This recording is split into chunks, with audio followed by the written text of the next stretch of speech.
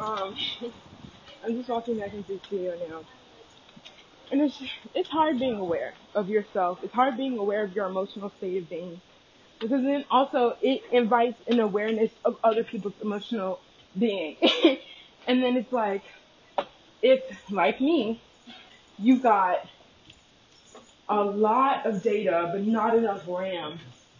Your processing times are a little bit slow, and sometimes that means like overthinking, or sometimes that means like not saying like what you actually mean, but just trying to get something out.